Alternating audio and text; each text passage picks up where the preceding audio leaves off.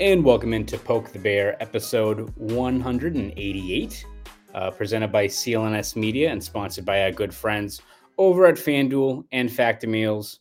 My name is Connor Ryan, and once again, we are joined by our good friend, 98.5 The Sports Hub's Ty Anderson. Ty, how are you? Going on? This is the old Swayman Pasternak episode, or the Zaka Neely episode, if you want to call it that. Yes, of Yeah. course. So this is look at this, going deeper into the bag here. Gotta love it. I know, absolutely. Wait till we get to episode 200. We're going to get Greg Zanin on the pod for it. So The old I Xanon spoiled it now. revenge game.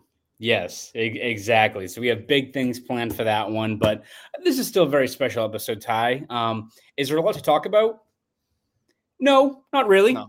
We're recording this before the Bruins game against the Winnipeg Jets. I'm not going to say what's going to happen in the game because let me tell you something. I looked like a big fucking dum-dum last week when I was like, oh, it's Bruins Islander. It's going to be boring as shit. And then it was like the best game of the year. So I'm not going to say anything. I'm not going to say what's going to happen in this game. I'm not going to say it's going to be a blowout either way, going to be a nail bite or anything like that. Just let the hockey play out because I regret what happened last week when it was, balls to the wall. Best game of the season, I would probably say. Yeah, at the same time, though, maybe you motivated people without them knowing it. That is true. So you could throw yourself, on the cross and say, hey, I screwed up. Or you can say, I am the reason why it was entertaining. So there's always that too. Never downplay that angle when it comes to being a jinx. That is true. I will never turn down an opportunity to take credit for something where I had no part in it. Exactly. So I will once again say that it's going to be a boring as shit game. Nothing's going to happen. For Bruins fans, go do your last minute Christmas shopping instead. It's going to be a fucking snooze fest. Don't have to worry about it. So we'll see how that works out. When it's a 2-1 game, don't yell at me tomorrow. It's the holidays. Everyone, be merry, guys. It's that time of year. But anyway, I digress. Ty, we're going to get into some more festive talk later on in this podcast, looking at what should be on the Bruins Christmas wish list, all that fun stuff. Don't say it to Romandol because I already have that one booked for myself. Damn it. I'm sorry. I should have told you ahead of time. This is behind the scenes stuff that I should have aired out ahead of time. So that's a strike for me. But before we dive into that, Ty, one of the more pressing news stories, I think, from this week when, again, not a whole lot has happened beyond another overtime loss, has been Matt Poitras going to World Juniors over in Sweden.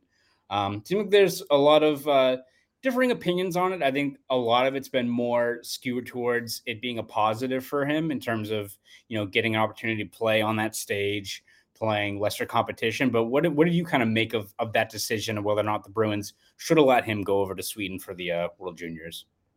Yeah, I think it's a little bit of a mixed bag, right? Like, I think it's natural to look at it and say that it's a chance to, really kind of get his offensive game going a little bit. Now, playing well against teens and then coming back home and going back up against men. Listen, that's no sure thing it's going to get his offensive game going. If we go back to last year, it actually hurt Fabian Lysell, one would argue. But you look at kind of his usage, where he's been lately.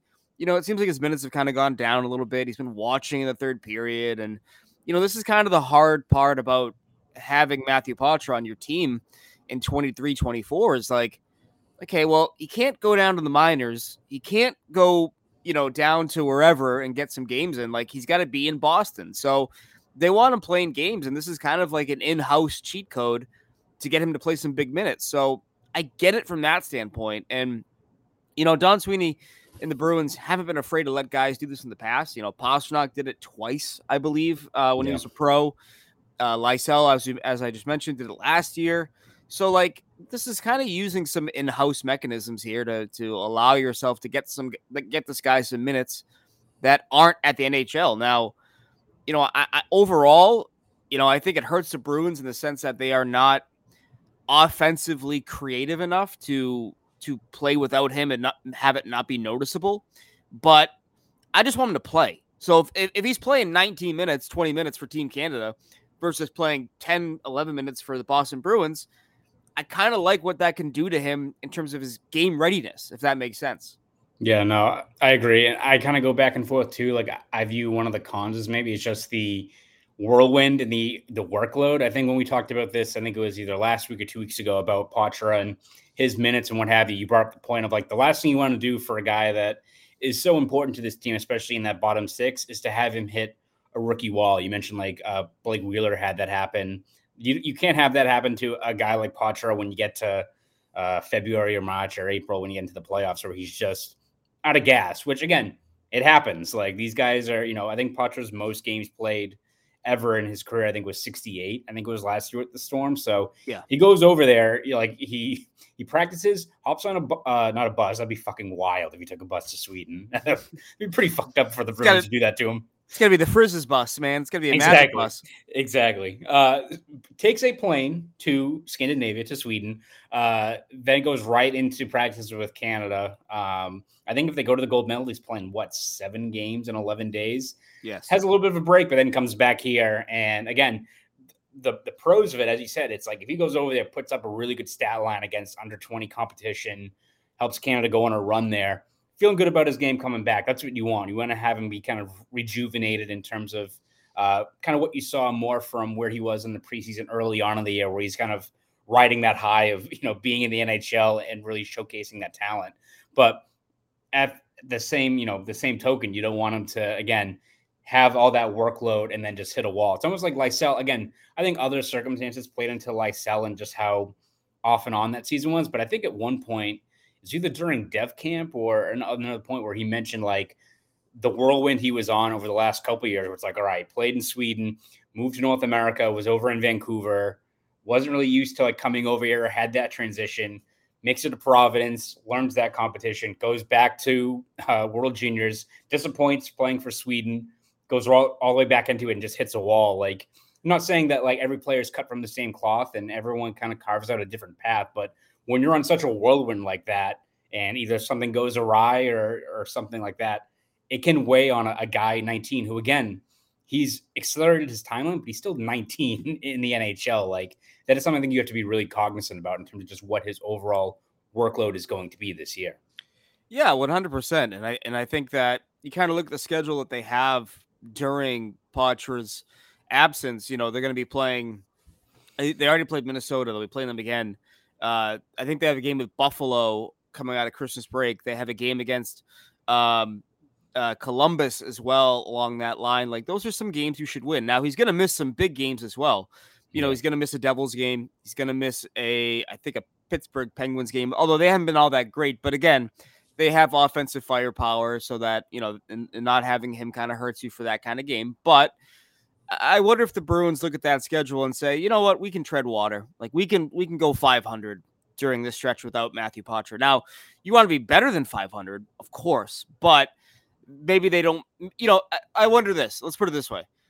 If the World Juniors was 2 weeks after the fact, right, and Poitras had to miss games against the Lightning, the Avalanche, the Vegas Golden Knights, and whoever else they're playing in that stretch, would they be more like, you know what?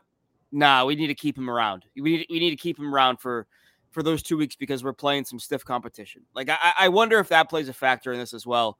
But I thought Sweeney gave a great, some great insight for a man who often likes to use word salad and not give you anything. I thought he gave you a great answer when he talked about, the pacing has changed. Like, they didn't think that he would be playing this many games and this many minutes, and it's like they almost have to find pockets to get him to not play as many NHL minutes. So what would you prefer, Bruins fans? Would you prefer Matthew Poitras go and play, 7 games for his country? Or would you prefer him be a healthy scratch for 5 out of 7 games? And your answer is obviously, well, I don't want to get scratched at all. But the way things were trending, he was going to be scratched again. He was going to be scratched again at some point. He'd been scratched 2 times in 9 days effectively, or 8 days effectively. Like they were going to keep sitting him. So I think it's kind of pick your poison as a Bruins fan with what they do with Matthew Poitras, for the next 2 weeks, and they chose Team Canada.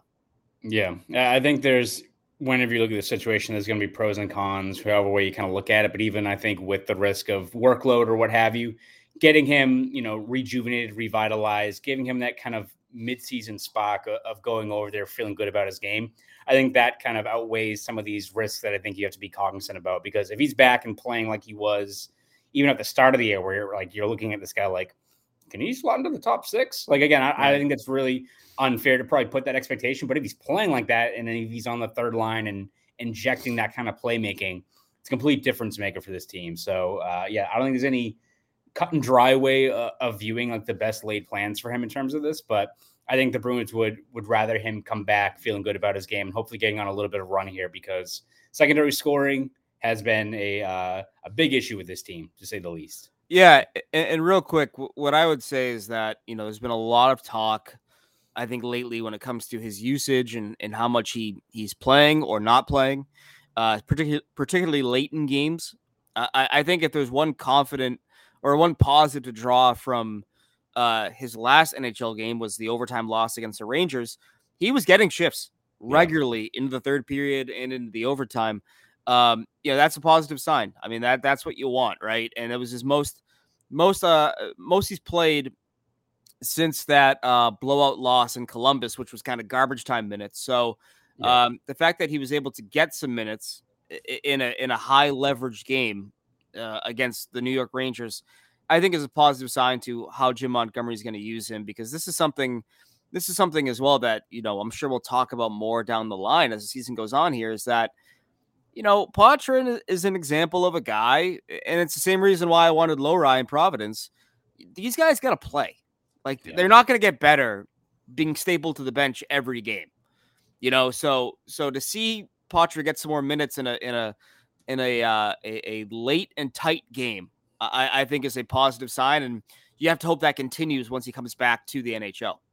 Absolutely. And Poitras had a good start. I think it was an exhibition game with Team Canada, but gets set up by another Geekie, Connor Geekie. Great name. So hopefully he can continue that with Morgan Geekie once he gets back. So we'll be keeping close tabs on Poitras over there over the next couple of weeks. But Ty, again, we only have one game to base it off of in terms of what they've played so far this week, but another overtime loss to Minnesota Wild, and it's part of a continuing trend of, one, them keep on playing overtime games, and two, letting third period leads slip away. I think you had the stat where they've lost 6 games after leading up to 2 periods, and I think they were 47-1-2 last year. Again, last year's team was a juggernaut. There's that part of it, but it's been a very concerning trend when you look at the only teams that have a worse record after leading up to 2 periods are a lot of dog shit. A lot of teams you really don't want to be in that same company with when you're looking at Blue Jackets, Sharks, teams like that. What do you view as been kind of the biggest issue as to, especially defensively, Jim Montgomery, kind of the theme from that loss to the Wild was mentioning net front, way too many chances there, rebounds. I think they're 17th in the league in terms of high danger chances allowed per 60 minutes. What do you think has been the biggest issue there as to why maybe the most uncharacteristic flaw of this team has been present? Yeah, flipping it a little bit, I would say the greatest issue overall is that they don't have the scoring depth to put teams away. So basically, a lot of their third periods have just been 20 minutes of high leverage, high pressure situations and minutes against. And, I think that grinds the team down. I think that they are having to over rely on some players, such as Brandon Carlo, such as Hampus Lindholm, Pavel Zacha, Charlie Coyle, Brad Marchand. Like they have to kind of grind these guys into dust just to win the game. And I think that's kind of been an issue to a certain degree. I also think that the defensemen, there has been multiple instances of, a Bruins centerman having a clean as hell face-off win, and the defenseman running that puck into trouble. And it's like, all right, well, that's not going to help. Like there's been multiple instances, because people say, well, they lost Bergeron and you're not winning face-offs as much as you were a year ago, key face-offs.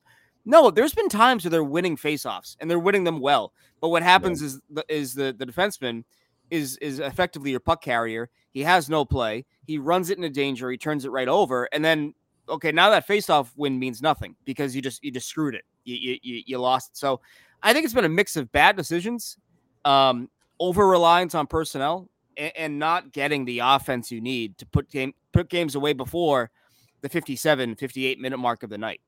Yeah, the Bruins defensemen have a Leroy Jenkins problem in terms of carrying the puck into danger, doing something extremely ill-advised under pressure. So, I mean, that's been an issue. But I think you also hit the nail on the head in terms of just how much it adds up when you're white-knuckling it for 20 minutes every single night and how much that can wear on a team. Like, Bruins are in desperate need of like a nice 5-2 win, 4-2, something like that, where you can skate the puck out, not have to worry about, a pulled goalie. I mean, even look at the Wild game where you have Pavel Zacha back, and it's his first game back from injury. He missed a couple of games. It's like, all right, he's in the top 6, but we'll ease him back in there. He played like 22 minutes that night, right? Like defending like hell over those final minutes of play. Like, and this is in the end of December. We're not talking about how stressful and taxing it is once you get to April and May. So, yeah, it's almost like there isn't one clear cut solution or reasoning why like this has been a recurring trend. It's like one kind of directly impacts the other, but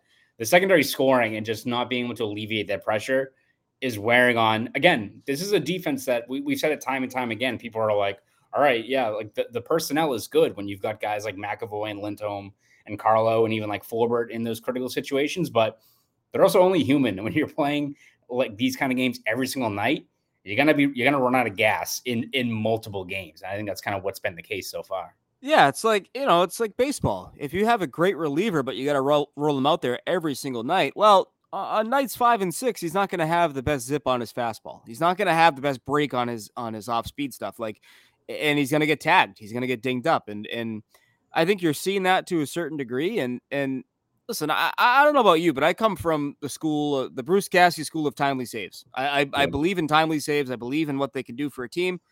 If we go back to that third period against Minnesota, Linus Ullmark made about, I would say, 4 or 5 timely saves. Yeah. It wasn't until the 5th or 6th chance that Minnesota had that they tied the game and then took the lead. Yeah. And so I look at that and saying there's too much pressure on your goaltenders. You got 2 guys who can score the damn puck between Marchand and Pastrnak right now. Everyone else is kind of MIA for the most part. Like, you got 2 guys who can score, and you got goalies who got to be historically good to win you games every night. It's not a sustainable model. And I think that's what you're finding out here in games, 27 and 29 of the regular season. Yeah, you can win those games for the first 20. But now you're entering, like, you're on your 5th appearance in 6 days. You're on your 4th appearance in a row. Like, you're starting to feel the grind a little bit, I think, for some of these high leverage players. And it's manifesting itself in some blown leads and overtime games. Yeah, it's not really a good sign one for us as writers. It's like, all right, our story on the night will most likely be like, oh shit, this guy scored. Like, this is the story for today. Like, oh, Morgan Geeky's stepped up. Oh, Trent Frederick scores. Like, it's not good when it's like an outlier or like, oh, like let's put the lens on this guy when it's not Marchand or Pastrnak kind of leading the way. So that's absolutely been an issue so far this year. Can we talk about the worst part about this? And this is a little inside baseball, so I'm sorry if the listeners and the viewers out there are bored to tears by this. Holy shit, I am sick of having to erase my really good leads and come up with a really shit one because the game completely changed course in the matter of 5 minutes. I am so sick of that. I had such a killer lead on Tuesday, and I actively pounded the table when they tied the game. I was like, God damn it, because I was so excited, and I had to ruin it, and I'm so pissed about it. Oh, it's so annoying. I am so glad that I am not tasked with doing deadline writing for my current gig right now, because, man, it is hard. It is heartbreaking, especially when you've got a really good lead. And there's times where I've been burned in the past of like, I think when it's a big enough game, you got like your lead crafted. So like, yeah, I still have like the lead saved from the BU national championship game when that went awry. I had like a lead already set for 2019. Had that all mapped out, good to go. Boop. Nope, not great. And then you had like that moment where like a game's tied in the third period where you're just like, you have to shift the gears very quickly, but you're staring at like the 3 grabs are like, this guy scored. Yeah. Like, okay, now there's another AI generated ass recap now that I have to do. So alas. Yeah. It's so frustrating because and the game on Tuesday really spoke to one of my favorite things, which is a well-timed hockey fight, because Jacob Loco had a well-timed hockey fight and it looked like it changed the course of the game. And then And then everything went to hell. And I'm going to be bummed about it all year. So that's where I'm at with it. But holy smokes, that was a bummer. I doubled down anyway after that game. I was like, you know what, fuck it. I'm still doing the Lauco sidebar piece. Like it still was a good enough play. So I went down with the ship in that regard, but I digress. All right, Ty. Well, before we start looking at holiday wish lists, all the good stuff, let's take a quick break here. Listen from our good friends over at FanDuel. Once again, shout out to our good friends over at FanDuel. All right, Ty. 'Tis the season. We're very close to Christmas, so what better way to wrap up this episode of Poke the Bear than looking at what should be on the Bruins Christmas wish list. So whether it's a player, a trend, something like that, what do you think this team is asking for Santa to bring them in a couple of days? I mean, the obvious answer is secondary scoring, but let's get more specific here. They need to get DeBrusk those goal scoring sticks. That is he back to using the stick that has a damn hole in it? Like, what is happening?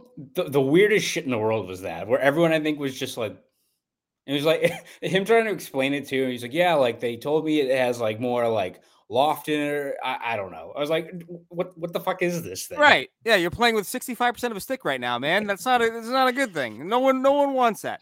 But they gotta go. They gotta rummage through the Warrior Ice Arena storage facility and find those sticks that Jake DeBrusk was using last year, because we talk about him every week. And it feels like every week the need for him to score becomes more dire than the week before. You know, you look at where they are right now. But before Tuesday against Minnesota, 3 of their last 5 games, they scored 1 goal. Just 1 goal. Tuesday, they scored 3 goals, but they come from the same 2 guys that have been scoring all of them. The need for him to start scoring is becoming dire. It's becoming dire. And it's easy to kick him right now while he's down because of how Tuesday night ended. But at the end of the day, the point remains that this team is a better, more dangerous team when he's scoring goals. He needs to score goals. So they got to find those sticks for him and get his game going again. He is the number one thing I think they have to be wishing for. If they are making their list and checking it twice, he is atop that list in my opinion. Yeah, Matty Falconer and the guys need to get like a Frankenbauer stick, just reassemble something. It's gonna be like Tony Stark in the caves, just making for his Iron Man suit. It's gonna be something like that. Get him rolling. Have Bergeron bless the damn sticks. I don't know what you got to do. Let's test the sainthood of Priest Bergeron here and see if we can pull him out of this curse that has haunted his game. Because we all agree, we've talked about before, he's had a good looking season in terms of like how he looks some nights, how he's impacting the game. However, he cannot be a $4 million PK specialist. He's too talented. He's too good. He's too important. You got to get that offensive game going. That's number 1 for me. Yeah, absolutely. I think that's without a doubt. I think you look at the old Tin Man looking ass.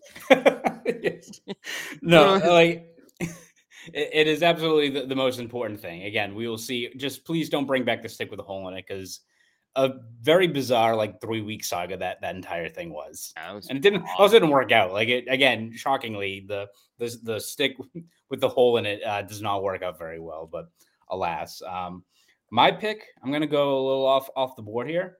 I'm gonna ask for the Lord of the Rings extended edition set with 4K quality for our good friend Jakub Lauko, because I don't know if that man watched the Battle of Helm's Deep 5 times before Tuesday's game against the Wild, but man was possessed in that game. And obviously he got the green light finally to fight, so he clearly took any opportunity to fight someone in that game. But I think when you look at that performance, whether it's just him dropping the gloves immediately after Johansson has that goal for Minnesota, again, I don't know if they want him to keep on doing the lacrosse goal, but in terms of just energy and players, changing the tone and tenor of a game, that's something I think has been really missing with this team, when you're kind of running through the same script on a lot of nights where it's the goaltending, your 2 elite offensive conduits bailing you out, and it's kind of just in between, waiting for some other seismic shift to happen.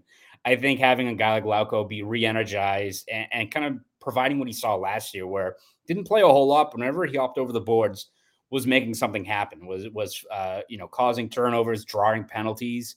I think especially on that fourth line where you probably don't have Lucic now for the rest of the year, having an engaged Lauko that wants to be a difference maker in any way possible is a really good sign for a fourth line that I think has been a pretty pleasant surprise, all things considered, because I think Beach is right up there in terms of a guy that's been super steady in terms of a pretty tough assignment out of the gate for a rookie there. So more Lord of the Rings, more Battle of Pelennor Fields, whatever it is for a good friend Lauko. Yeah, that's a great pick. And I did want to note this because it kind of annoyed me. You go back and you go to Jim Montgomery's post game, and I didn't notice it until I played it back. But he's like, I loved our fourth line tonight. Okay, then why didn't they play in the third period? Yes. Why are Lauko and Steen, your energy guys, effectively watching from the bench in the third period? I think they each played, I want to say, like a minute and 45 seconds. Like, use those guys, man. Like, and this comes back to the greater point that we were talking about. You can't keep grinding down your top talents. You have to find minutes here for some of these fourth liners, especially on nights when they're going like that. And so that's what I come back to. And I'm a little bummed about that looking back on it. And, you know, he said he loved their game. Okay, well then play them more than 3 shifts in the third period. Like that's a line that I think can save you some nights in terms of, you know, easing the burden on your top talents. Like if they got energy and they're flying around, like that is everything you need and more, especially with, as you mentioned, Lucic being basically, I think, done forever. But you know, like you need that energy and pace. And if they're bringing it, give them the minutes, feed them the ball, you know, like it's very much how I feel. You got to give the hot running back the ball. You got to give the hot fourth line the minutes. And so I was a little bit disappointed that they didn't do that, despite the coach saying that he loved their game. So that's a great pick. I just picture Lauko throwing bombs and being like, "You have my sword." Oh, my axe, and he's just punching him right in the face. And the guy's like, "Holy shit, dude! I don't know what's happening right now."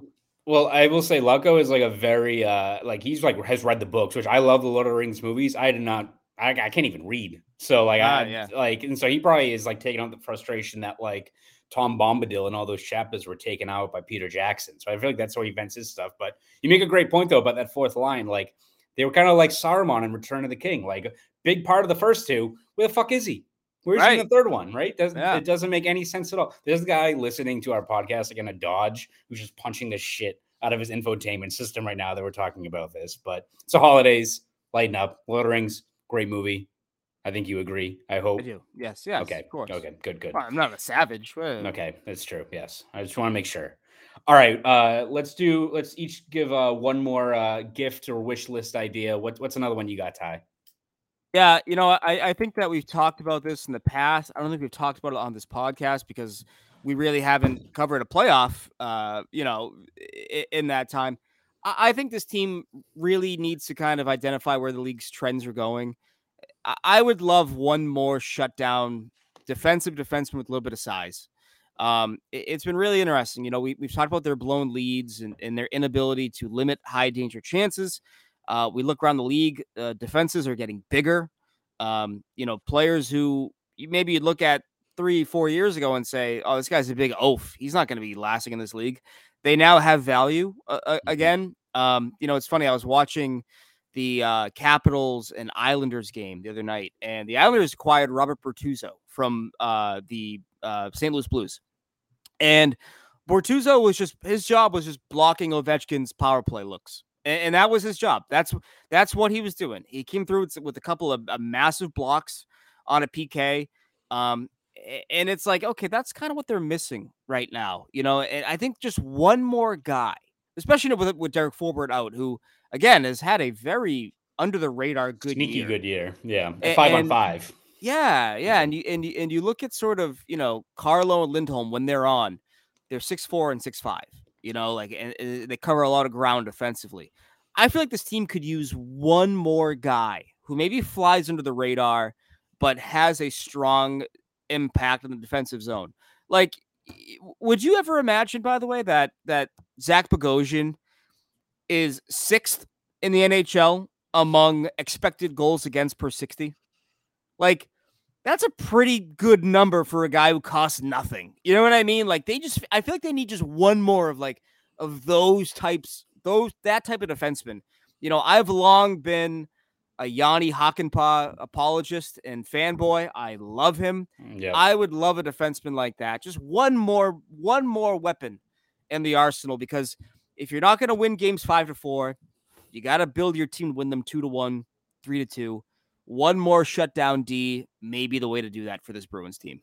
Absolutely. No, this is a Yanni Hakanpää Stan podcast. I think we were both like, at whatever offseason he was free agent, I think both of us were like, have you seen this fucking guy? Like, this is what they need. Alas. And again, he's on a Dallas team that I think the average height for that defense is like 6'3". Like, Heiskanen's the only guy, which you can afford to have a guy be 5'11", 6 foot if they're Heiskanen or what have you. So, alas, that is, I think you hit the nail on the head in terms of especially a realistic guy they could maybe acquire. You know, we're not talking about like Elias Lindholm, stuff like that.